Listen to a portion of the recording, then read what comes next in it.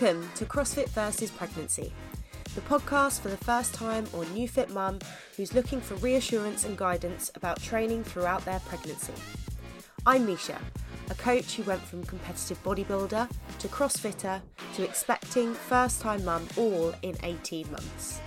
Having searched through what feels like the entire web for do's and don'ts, I realised that the best way I could prepare for a CrossFit baby would be to speak to those with first-hand experience and share mine week by week. From coaches to athletes, new mums to veteran parents, you can follow my CrossFit pregnancy journey as well as learn from those who have successfully lived through it. 3, 2, 1, yeah! Welcome back, everyone. This is episode 13 of CrossFit versus Pregnancy with me, Misha.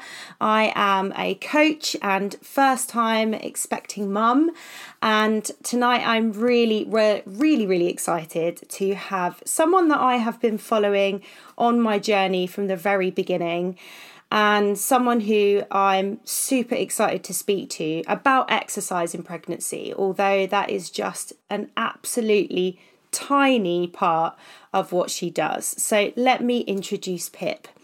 Pip is an experienced practicing midwifery sister, a master's graduate, founder of the Midwife Pip podcast, hypnobirth and antenatal educator, co-author of published research, and most importantly, a mum. Pip is on a mission to ensure all expectant and new mums feel like superwomen during pregnancy and when they give birth. Pip believes passionately that with the right support, honest and evidence-based information, all births should be positive regardless of any twists and turns that may crop up. For this reason, Pip began her Instagram page at Midwife Pip, which I will put in the episode notes for you guys, followed by her online courses where she is on hand to support and guide women through all aspects of pregnancy, birth and the early postpartum every step of the way. So Pip is here to create empowered, positive experiences for all. I actually found Pip myself thanks to her incredibly informative podcast, like I said, Midwife Pip podcast, which features many episodes from a number of fitness professionals from a variety of specialties. So I'm really excited to get her review on exercise. So welcome, Pip Davies, Midwife Pip. Yeah, there's a lot. I realise when people read my bio that there's a lot of Midwife Pip in there, isn't there? Like midwifepip.com at Midwife Pip. Like, there's a lot of Midwife Pip, but that is my name. And thanks for having me. I'm really excited to chat. I love a chat especially about this topic, because I just think there's so much rubbish out there that causes a massive amount of fear that's super disempowering, and there's nothing that irritates me more than women being disempowered in pregnancy. So I'm very excited. So thanks for inviting me on. No, it's a pleasure to have you. And I mean, from my perspective, from the very start of this podcast, I have been fortunate enough to have actually an ex-midwife as part of my journey and part of this podcast to sort of debunk myths, but also share her experience from the NHS side of things about what advice you might offer or what you're expected to share with women in their pregnancies. And so being a practicing midwife, it would also be really great to hear about not only your personal experiences around exercise in pregnancy, but your professional views and opinions about what you would perhaps do and approach for women in exercise in pregnancy. So, like I said, I first found you in one of your really early episodes, actually. It was with GB cyclists called Danny Rowe. Yeah. And I was just basically looking and searching high and low on the internet to find professional athletes share their stories about pregnancy and exercise, and it was really quite tough to come across. So when I found this particular episode, it was a real delight for me to hear it from that perspective, and actually how much of a struggle it was for her as well to find out exactly what she shouldn't do in pregnancy. So I was truly grateful to find that, and then along with so many other professionals.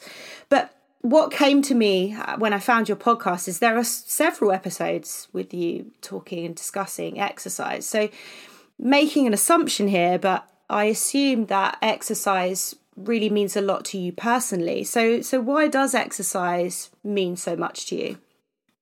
Oh yeah, it means, so it's always been, I suppose, exercise has just always been part of my life. We grew up as active kids, so we were always doing something. And it was really important that my family moving forward also grew up in an active environment, because we know the evidence shows us that when children are exposed to physical activity in a fun, normalised way, they grow up to be more active adults. And in a world where obesity is such an epidemic level issue, we need to be raising active young people and adults. So it's really inbuilt in my ethos as a human being, I suppose. And I just wanted to add, you spoke about my episode with Danny Rowe, and she won't mind me sharing this because she's currently pregnant with her second baby that she's had publicly. But anyway, she messaged me the other day actually, because she's had an appointment with one of her doctors, and they told her how she categorically has to stop running because she's pregnant. No other reason. My she was goodness. like, I'm furious. And I was like, this is the information that women are getting quite often from professionals in pregnancy. So it's no wonder there's this massive fear around exercise in pregnancy still in 2022, which is a massive, massive shame. And part of the reason that I do have lots of content, material and chats on my podcast is to try and raise the profile, like you're doing as well, Misha, of actually, yes, we can exercise in pregnancy, and more than we can, we really, really should. Absolutely. And what you just mentioned about Danny's experience was, I kind of anticipated that I would get met with similar opinions when I first went to see a professional and when I was first pregnant. So I had already had it in my mind that I was going to be met with disapproval, I guess. And I certainly was. And I think a big part of what I've discovered, having spoken to many now mums, expecting mums, other professionals, midwives, etc., is actually more commonly, I think what I experienced was just a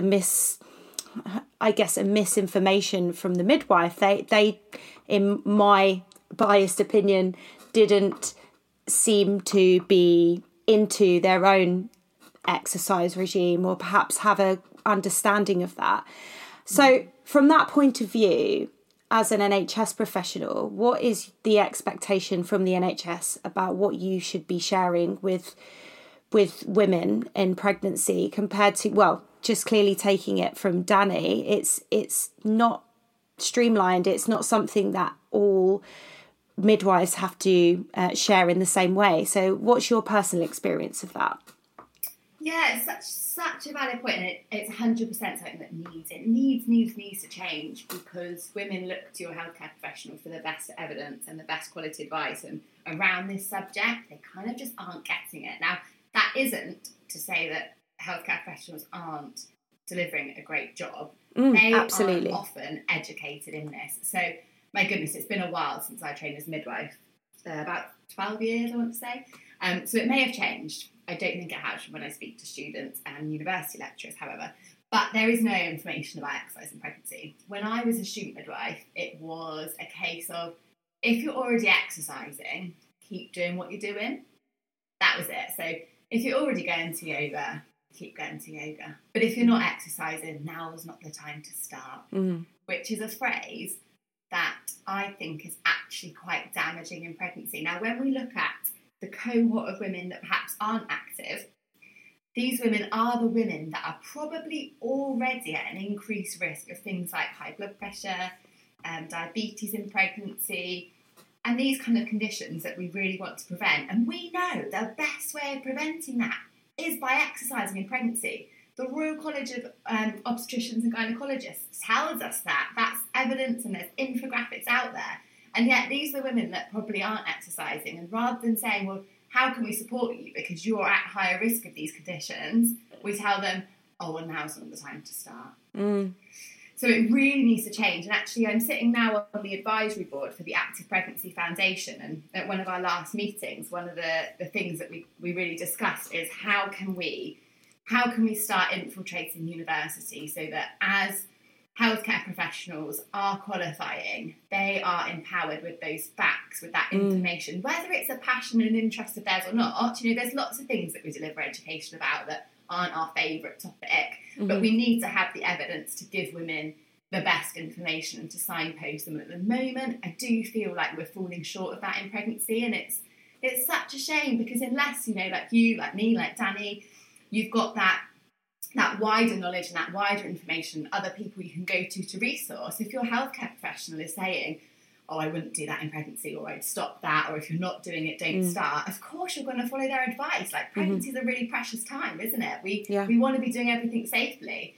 And so I do feel that a lot of the reason that women don't exercise in pregnancy, or they stop, or they avoid it, is probably out of fear. And we should never be making any decisions out of fear, because that tells us we haven't got the right information if we're fearful of something.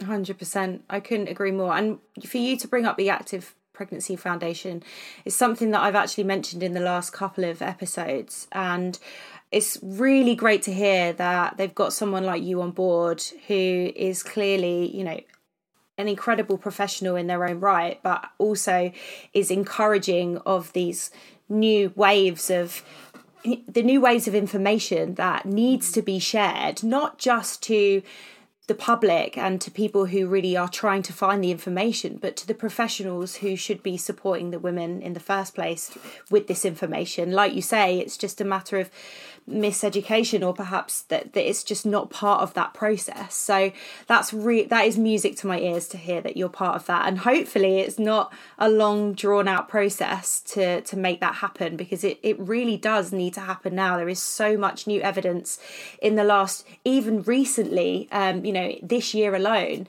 that is proving in a variety of sports the importance and the benefits of exercise in pregnancy for a variety of women in different cases. So it seems so backwards that in 2022, like you say, that there is just not this understanding or excitement for women to exercise in pregnancy. So let's find out a little bit more about your personal experience about exercising. How did you feel about continuing to exercise when you found out you were pregnant? Yeah, so when we found out we were pregnant, I was currently lined up to do 4 marathon races, and I was the fittest and strongest I've ever felt in my life. Wow. So I could actually win these races, felt really great. Found out I was pregnant, which obviously was wonderful and fantastic, and I thought, well, it'll only be in my first trimester, so I'll be fine to still run them. I just probably, won't get the sort of times that I wanted, which is actually hilarious, because I was then hit with horrendous hyperemesis. And going for a walk around the block in the first trimester was about as active as I got, to be honest. However, I hit 13 weeks and felt absolutely brilliant, totally normal, and very much got back into weightlifting, running, whatever I wanted to do. Swimming became a massive thing. I loved swimming. I'm very fortunate in that we have got a proper gym facility in our house, so I was able to sort of lift weights and things in that COVID time while being safe. And I exercised throughout my entire pregnancy. I went for a run on my due date. I went swimming the day after my due date, and then my waters broke. So I feel very fortunate that I was able to remain really strong and active throughout my entire pregnancy. And I always say to women that childbirth in itself is probably the biggest psychological and physical challenge we will ever undertake as women, right? Yeah. So in pregnancy, we want to be feeling strong and capable and like super women. What we don't want to be feeling is weak and vulnerable. So if you're told, oh, you should just rest, oh, don't lift that, you're pregnant, oh, you mustn't reach up there because you're pregnant. What that does is it really does continuously instill this idea that we are weaker and we are more vulnerable and we are less capable than others around us, whether we realise that or not. Psychologically, that kind of chips away for 9 months. Yeah. And then we're faced with this massive challenge.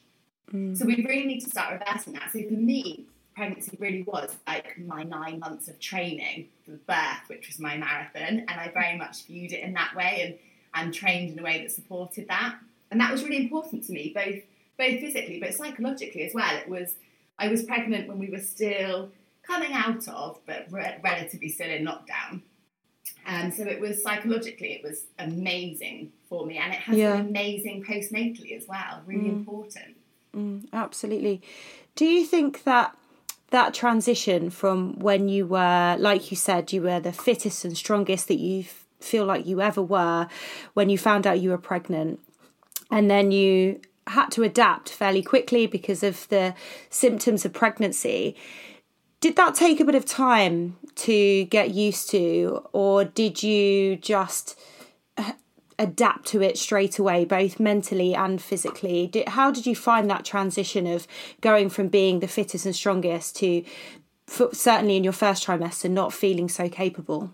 Yeah, really, really hard. Probably harder psychologically than physically, because that's not me. I'm a bit of a get up and get on, and you know, exercise is such a massive part of my lifestyle that felt really strange. It didn't help that I also went off anything healthy. I remember opening our fridge and throwing out all the vegetables. So I felt like the things that I know feel good to me, and the things that I knew were going to support a really healthy pregnancy, that exercise and nutrition, were both out of my grasp, which felt really hard. I was happy to be kind to my body because I appreciated what it was doing and all of that amazing work that happens in the early trimesters of pregnancy. But I was worried that it wouldn't stop. So if next time, if I'm blessed enough to have a baby and I have that same thing, I'm going to know that second trimester I'll be back on track, so it'll be fine. But I didn't have that reassurance at the time, because some women have that throughout. And I remember thinking, I don't know if I can do this, if this is how it is going to be for 40 weeks.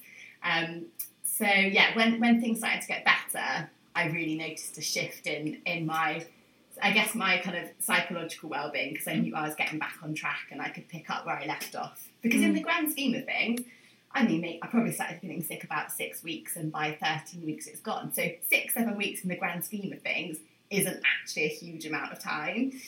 But at the time it feels it. It really does. It is really difficult, though, in that time of transition when you, like you say, you were the fittest and the strongest that you've ever been, to not feeling that you can do anything or that you physically can't do anything. It's a real mental game, and regardless of how, if you're a competitive athlete or you do it for your own health and well-being, it's still a shift that I know I personally struggled with, knowing that even though I really wanted to absolutely care for my body, prepare for birth, I knew all of those things deep down.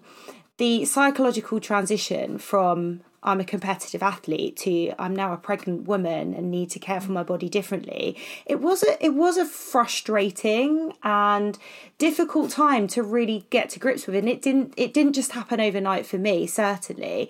So from your professional background, I wondered if it was a bit easier for you, perhaps having that knowledge about what, you know, even though you'd never experienced pregnancy before, like you said, and you couldn't anticipate what was going to happen in second and third trimesters. But do you think because of your knowledge prior to getting pregnant, you felt more at ease about potentially what was happening psychologically?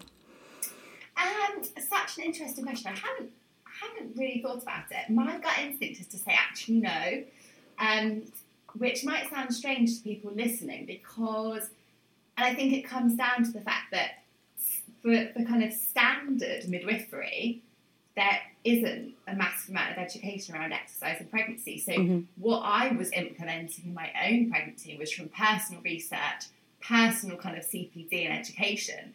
So it's not that I'm, as a midwife, it's not that I'm sat in a workforce full of people that are really pro-exercise in pregnancy. They're not necessarily, I'm not saying they're all against it, but it's not top of their priority list like it was for mine. And certainly my friends that were pregnant were actually probably quite grateful to have an excuse or a reason or a rationale to stop exercising, whereas I felt quite differently. So in that way, perhaps, and especially as a runner, I'm a solo athlete. No, I'm not in a team. In that way, actually, it can feel a little bit isolating because your frustration isn't really understood by some of the people around you. Yeah, absolutely. Yeah. So, okay. So going from you being a professional healthcare in the health world to knowing how much you absolutely love exercise, and now where you're at with your courses, I know that you also share courses in, I think it's postpartum, am I right? About fitness in postpartum. Yeah. when you were at the early stages of pregnancy, did you approach any professionals yourself relating to exercise in pregnancy and what and how to adapt? So I didn't have a need to, because both myself and my husband are trained in pre and postnatal. So Amazing. that education was already there. However, for women listening, I do think it's really important, but I also think it's really important they understand the credentials of somebody, because, and I know you will totally relate in the PT world, anyone can become an expert overnight with actually out a lot of training or qualification. They've just got that on a piece of paper. So unpicking that person's credentials is actually really, really important, especially when it comes to pregnancy. And I think as well, biting off someone, because there is a tendency with pregnant women to be overly cautious. And the reality is, in the first trimester, obviously depending on how you feel symptom-wise, there's not a lot you need to change. Yeah. And actually the first trimester, if you can, and if you haven't been able to do this prior to pregnancy, is an incredible time to actually really work on strengthening your body in preparation for the changes ahead when you do need to adapt. So I'm thinking specifically about, deep core muscles that later on are going to be more of a challenge because of your growing bump and the risk of worsening and diastasis, etc. In that first trimester, there's loads you can do. It's a really powerful time to really implement. So if you are able to, and you aren't hit with symptoms that inhibit that, it's a great time to be exercising and really strengthening your body for a more comfortable time ahead, really. I couldn't agree more from my perspective in the fitness industry. But what came to my mind when you were saying that is, I think for the most part, and certainly as a first time expecting mum, I was led to believe that the first trimester was kind of the time to be a bit more fearful about that this is the developmental stage of your baby. It's so important that you look after yourself, you look after the baby. You don't want to do X, you don't want to do Y. You're kind of, there's this fear created around the first trimester. You can't tell anyone, word, isn't it? Yeah, absolutely. It really, really is. So I agree with you completely about prescriptive exercise, or encouraging people who don't do anything to start thinking about, those deep core muscles, etc., doing something. But actually, even from my perspective, a professional in fitness who has had years of competitive athleticism was still fearful about what I should and shouldn't be doing, because it was my first experience of and I was still learning and all of those things. So do you think that's, I know you mentioned earlier that you think that women experience fear, that's the biggest barrier to exercise in pregnancy.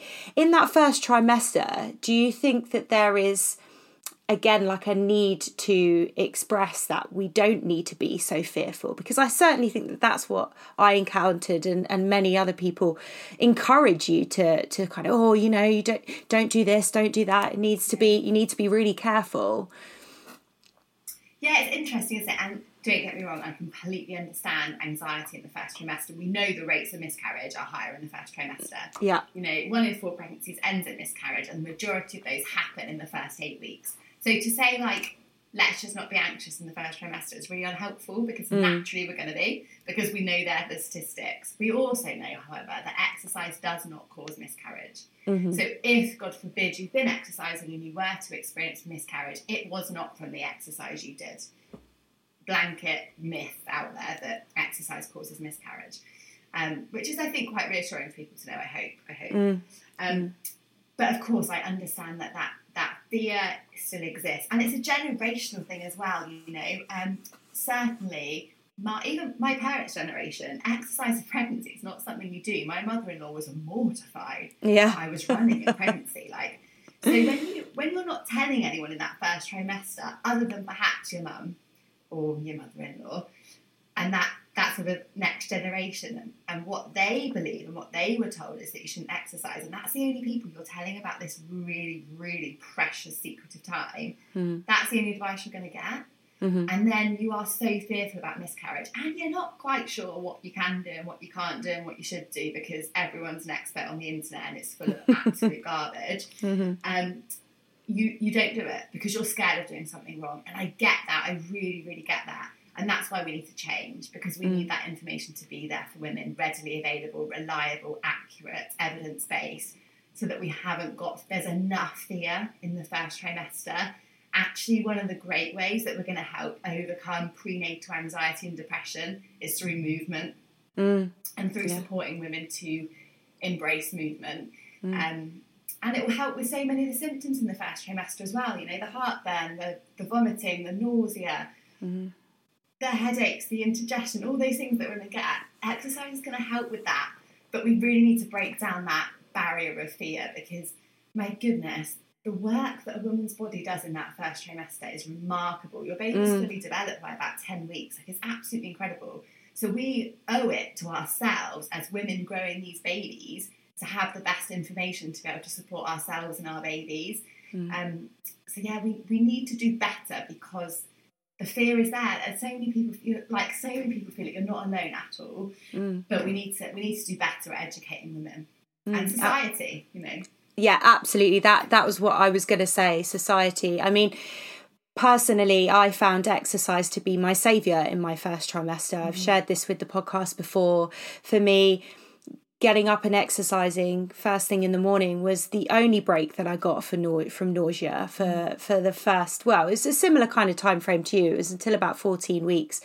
I was nauseous 24/7, and the only break that I got was that hour that I would go and exercise and pretend like everything was fine, because I'd feel amazing afterwards. So for me, exercise was not just something that I wanted to do to keep my body strong and stay healthy, but it was a respite from the symptoms that I was experiencing. So as much as there was an element of fear and uncertainty about how much or what I should be doing, because, like you say, you aren't sharing that with potentially the people that you're exercising with, coaches, etc. I actually took the decision to tell my coach when I was 7 weeks, because as a competitive athlete, as I was starting to slow down and it's always a giveaway, isn't it? it was more of a what's wrong with you kind of attitude. You know, my coach was I think it's definitely more difficult for men as well, especially when they're not aware that you're perhaps trying to have a baby as well. So that was a real teller for me. But yeah, you're absolutely right. It's such a shame that even women who live by exercise, who it's their life, it's such an important part of who they are, fear it or are told they should stop and then therefore stop by, like you say, healthcare professionals who we want to trust and we want to go to for that advice and the support. So going back to your pregnancy and exercise, what barriers did you have to overcome? I know you've just mentioned an incredible list of what you did right up until birth, but did you have to make significant changes throughout your pregnancy and throughout each trimester? So yes, and then there was the obvious things, like I couldn't lift a barbell completely overhead because I've got a bump in the way, so breaking up kind of big compound movements was important. My biggest one was I stopped running with my watch, because to start with, I was getting really cross that I wasn't running the speeds, the paces, the splits that I was previously, and my husband would keep reminding me that that's because you're pregnant. But even so, I just found it a bit frustrating. So I had to ditch my watch and remind myself why I was running at that point. It wasn't for PBs, it was for my health and well-being and for my baby's health and well-being. So that was one of the big changes I made, was ditching the watch, which actually, in reality, is ditching your ego, which when you're someone who's exercised competitively, we've all got a bit of an ego, because otherwise we absolutely. We've all got a bit of that there. So ditching that, which actually has remained ditched because exercising in the postpartum has its whole other realities. So ditching the watch was a game changer for me. And the other thing was, the advice I give to women all the time, and I'm sure you heard it in pregnancy as well, is listen to your body. So if your body's telling you you're doing too much, slow down, stop, adapt, which is, I think, is really great advice for the general population that's exercising. If it feels a bit hard, of course, tail it back, adapt it, stop, etc. But when your entire training throughout exercise has been, when it feels tough, you have trained yourself to push through. Yep. You know, I've never run a marathon that felt easy. It's always a war, and you train yourself to push through. So as someone who's exercised to that kind of slightly more advanced level, that advice is really hard because your whole being is about, when you get to that point, pushing through. So in pregnancy, that really does take a little bit of unpicking and unwinding. And that was definitely a challenge of recognising when actually I did need to slow down, rather than thinking, oh, this is tough, I'm going to keep pushing through. So little things like that I did. I stayed away from things like heart rate monitoring, because I find monitors are always slightly inaccurate anyway, but also it was just another number to be counting, another thing to be monitoring that I didn't actually want at that time. So from that aspect, I tried to use the listen to how difficult it's feeling in your body and be guided by that. But I would say they were my main things. It's that ditching the ego and reevaluating your goals, I think, is really important.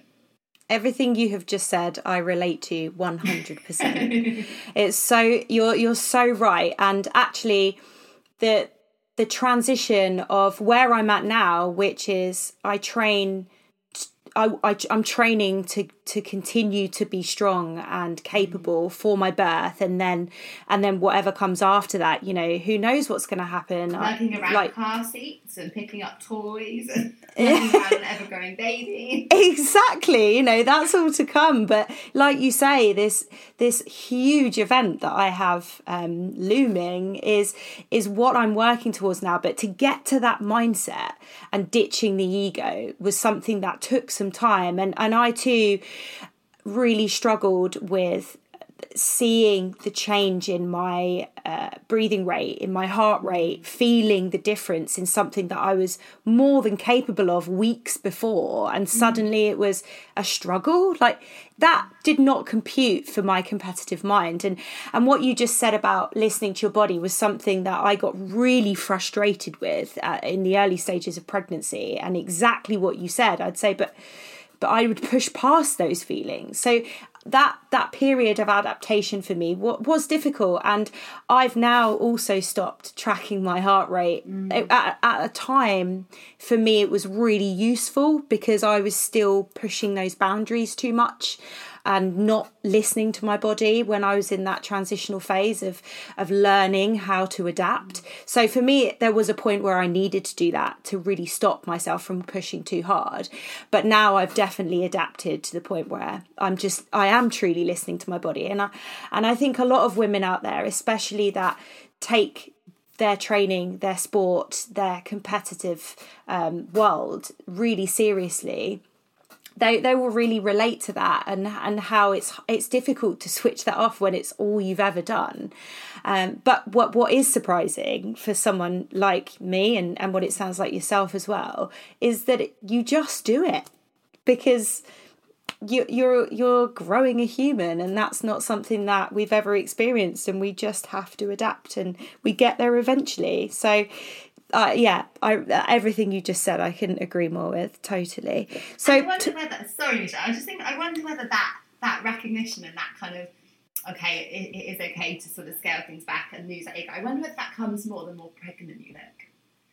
When that kind of psychological, physical connection starts to happen. I don't know, as I was listening to you there, I just thought, I wonder whether maybe that's the link. The more pregnant you look, the more we feel it's acceptable to be like, oh, I'm just doing this because obviously I'm pregnant. Yeah. And whether we feel we can accept it more ourselves then, I don't know.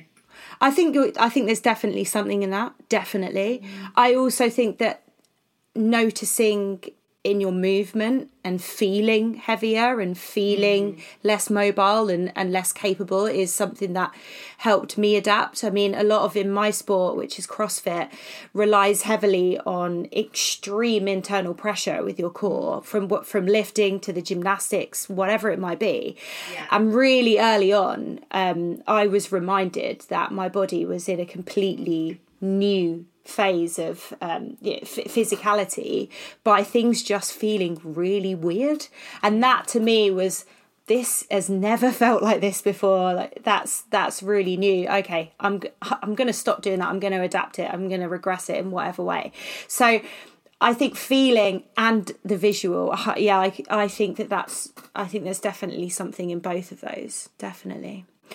So tell us a little bit about your postpartum journey. You mentioned that training postpartum has been a different journey altogether than pregnancy. So firstly, when did you start training again postpartum, and how are you finding it? Yes, I was very sensible. I was blessed in that I had a straightforward water birth and a small uncomplicated tear and a very small blood loss. So in terms of postpartum recovery, pretty much had it as straightforward as it could be. But I was very conscious that I have a pelvic floor that's carried a baby and pushed the baby out. And what I didn't want to do is what I see so many runners, keen exercisers, whoever you might be. You don't have to be a professional athlete, but anybody getting back into exercise that goes back too quick, too hard, and feels great for about 6 months and then has a prolapse because their body's like compensated, and then been like, oh, I'm exhausted, this is too much. So for me, it was really about proper rehabilitation and stripping it back. So I said I ran up until pretty much the day I popped. And then the day after I had my little boy, we went for a little walk around the block. Literally around the block, I felt like my bum was going to fall out. It didn't fall out. We were all good. But it felt like it was going to fall out. So a little walk around the block was plenty. And then I suppose for the next 2 weeks, it was a daily walk, usually with my little boy in a carrier or a wrap on me. And it was a daily walk of 3K, 4K, 5K, depending on how I felt, depending on how much I needed to sleep. So it was a daily walk and then 3 times daily pelvic floor exercises. That was it. Honestly, that felt plenty. My pregnant self would have told me that was rubbish. Like, if you're going for a 3K walk, what even is the point?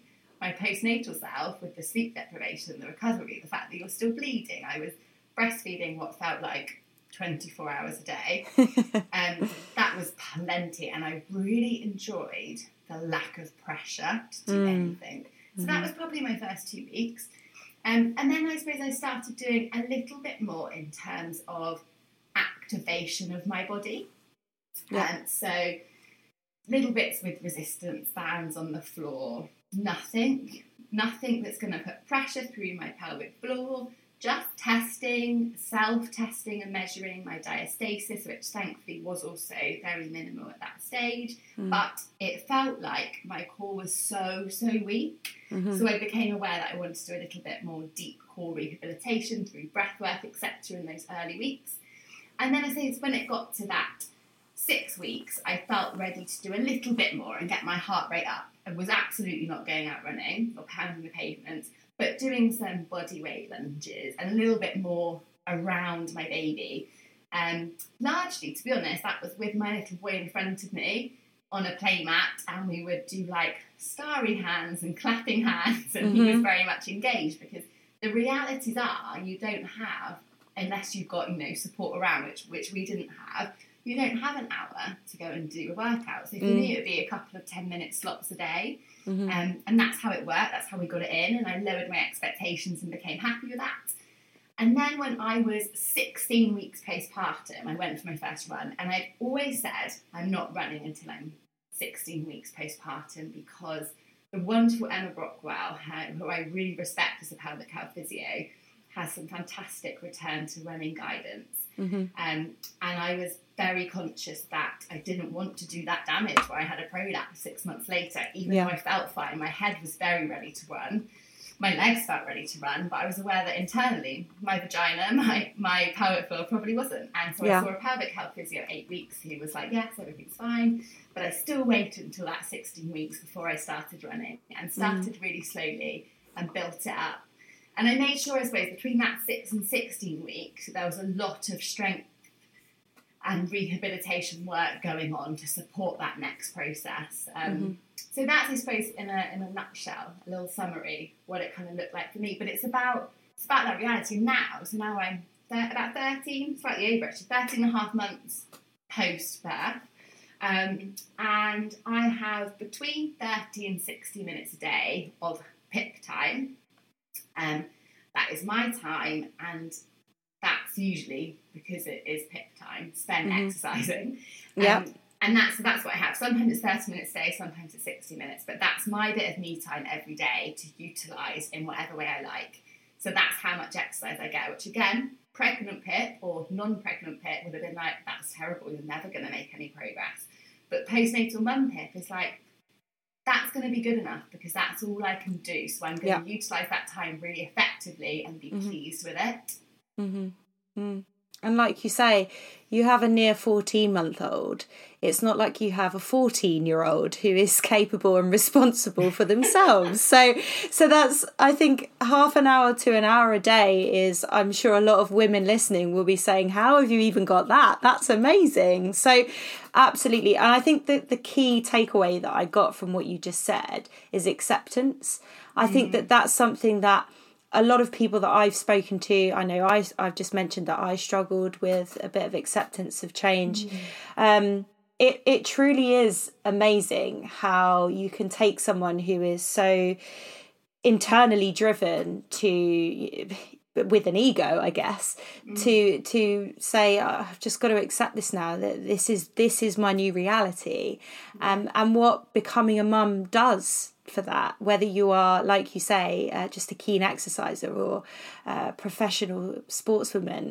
It's remarkable how we can change our mindsets like that. It's admirable. It really is. It rewires your brain. And I was just thinking, Misha, am I allowed to give you a tip for when? Of course. Okay. Yeah, I'd love that. So my tip to mums and I always say this because mums are always like, I really want to get back to it, but I just can't find time because my baby doesn't nap. They only nap on me, which is totally normal. So my tip to mums, because this is what I found, was rather than putting pressure on your exercise time being when your baby naps, don't worry about doing it when your baby naps. Either strap them to you in a wrap and do your exercise, adapt it, or do it with them playing. Let them watch you exercise. They love it. It's like the ultimate baby sensory, and it takes that pressure off nap time. Because you might have planned to do 30 minutes and they nap for 5 minutes because that's what babies are like. And then you're like, oh, it becomes stressful, and when else am I going to do it? And there's nothing more annoying than starting a workout that you can't finish. So I'm like, take that pressure off. Then nap time becomes yours. That's then your bit of time to, I don't know, potter around the house, do the washing up if you want to, or sit and have a cup of tea and watch Netflix. But do that exercise with your baby as part of your day. For me, that was game changing in making it more stress-free, more enjoyable, and getting it done. That's a great bit of advice, and that is straight in my postpartum bank to remember. So yeah, I appreciate that, and I'm sure lots of people don't even think about it like that, because you're so right. Most women say, "Oh, you got to do things when the baby sleeps." I'm already signed up to a wrap. Certainly, I'm fortunate enough that my partner's sister has 3 children. One has just turned 1, so she is passing me all her wonderful kit, including a wrap. We just spoke about it this weekend, so I know how important that's going to be, just to get a bit of movement back. Like you say, I'm not anticipating being able to go to the gym with a baby wrapped on my chest, but it's just being able to have a little bit more freedom so that you can even just, like you say, wash up or get something done without feeling restricted to watching a baby on its playmat or whatever it might be, like you say. Oh my gosh, we did everything in the wrap. I recorded the 4th season of the podcast in the wrap. The wrap was a game changer. And my wrap's since gone around 2 friends. So Like you were saying, your sister, like they're a good like help a friend out job as well, because they're a game changer for having a happy, settled baby and letting you get on with life. I'm looking for, well, that's something I'm definitely getting involved with. So finally, I'm just more drawing upon your professional experience now to talk of the other side of it, when women perhaps do take a conscious step back from exercise. In your experience, what do you think is the biggest consequence for women who don't exercise in pregnancy? So probably a couple of things. One, I mean, definitely in terms of psychology, it's a massive thing, isn't it? If exercise is your go-to and then you come away from it, in terms of sort of prenatal anxiety and depression, that self-belief and confidence has a huge impact at a time when you're already vulnerable to that. Yeah. But secondly, and I guess more tapping into my current role, so currently I work on a high-risk unit as a midwifery sister there, is what I see so often is babies that are malpositioned. And it's one of if I could gift every pregnant woman something, it would be when they go into labour, that their baby is in an optimal position, because it makes such a difference. It's something that I harp on about all the time on my courses, because it's such a game changer. And what I mean by that, I'm going to try and explain this, aware that people can't see me. It's, we want your baby to be in a position where they're trying to navigate your pelvis with the smallest diameter of their head going through the widest diameter of your pelvis, because that makes it easier for everybody. So it reduces your risk of things like induction of labour, requiring things like an epidural that has its own risks. It reduces your risk of forceps delivery, more severe tearing, etc., etc. All the things you want to avoid, reduces your risk of. Now, if we sit on the sofa, so we're slouched back on the sofa, all nice and comfy, what happens is our baby moves into a position where they are navigating our pelvis with the widest diameter of their head.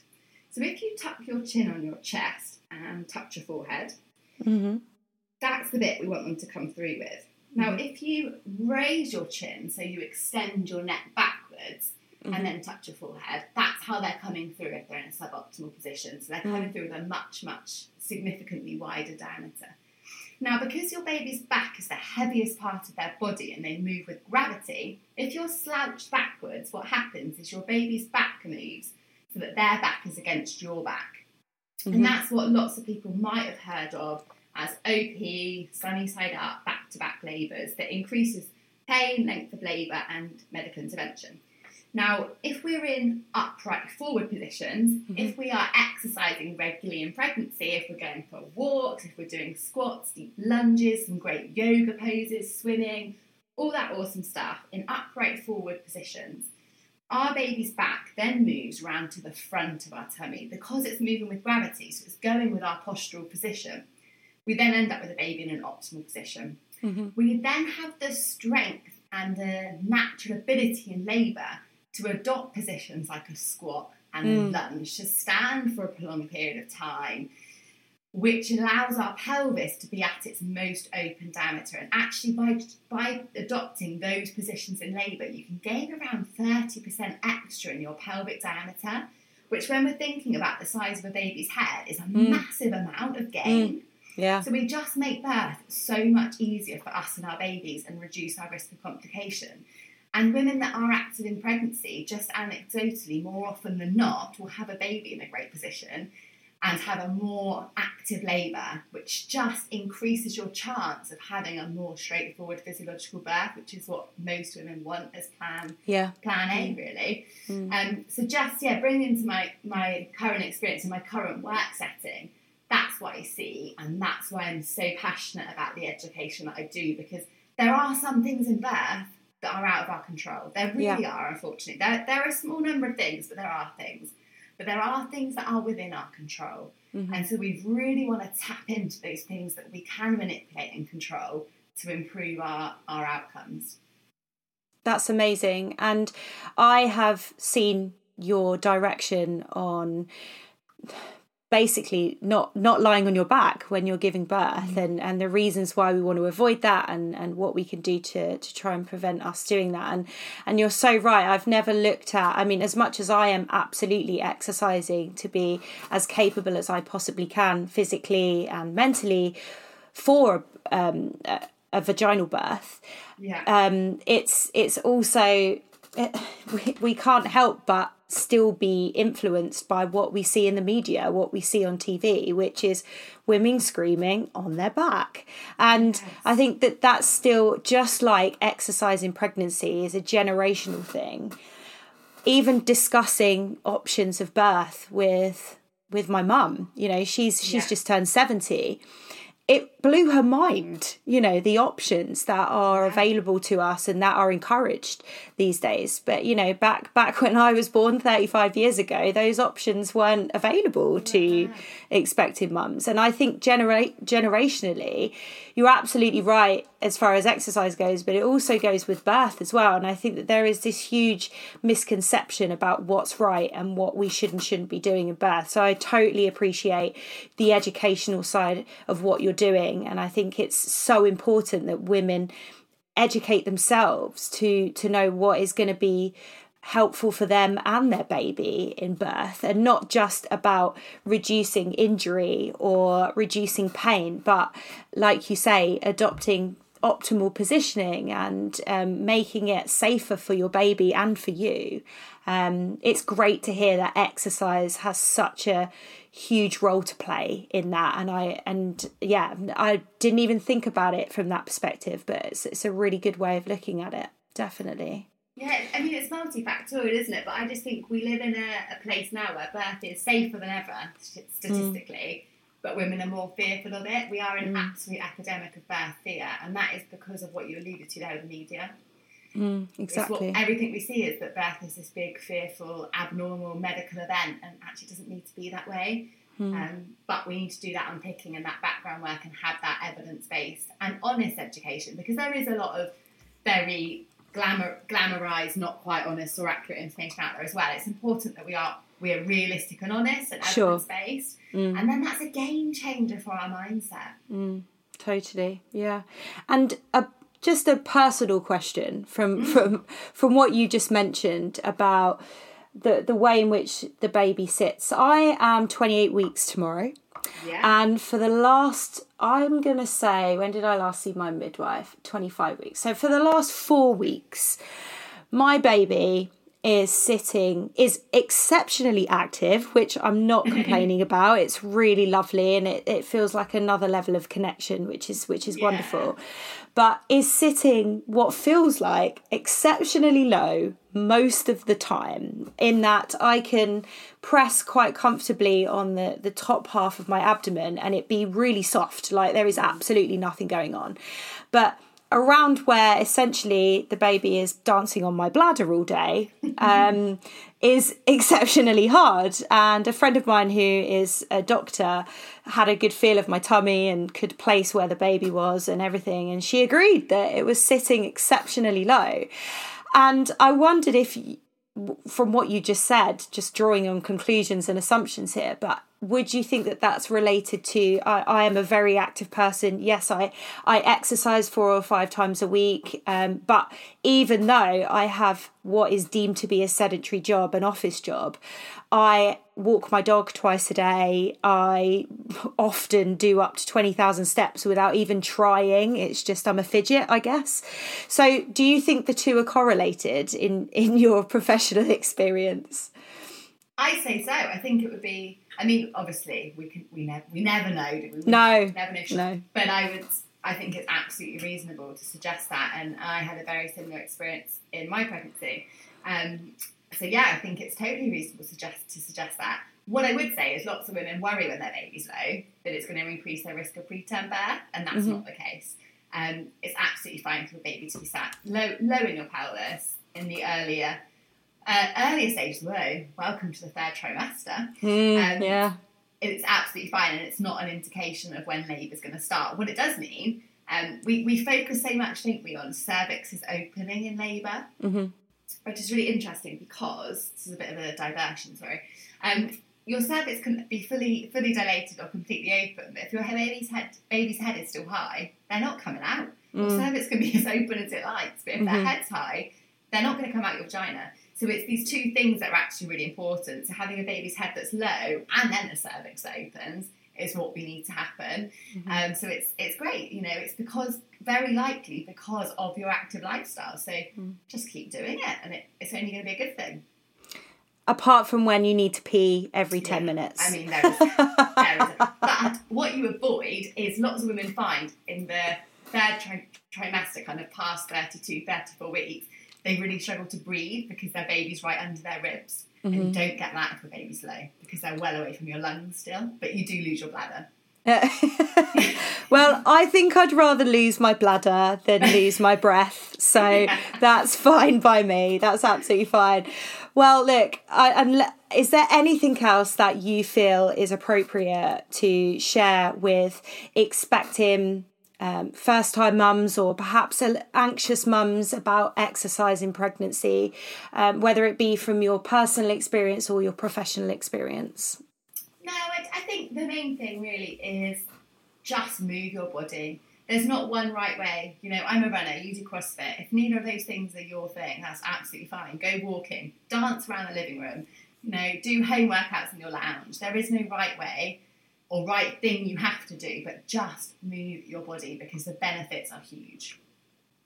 Yeah, perfect. Couldn't have said it better myself. Well, Pip, it's been such a pleasure to have you on. Like I say, having followed your podcast and your socials and your everything else since very early on in my pregnancy, it really, really is wonderful to be able to get your personal experience as well, because I think so much of what you do is talking professionally. So actually to be able to understand how it was for you is really special. So thank you for sharing that.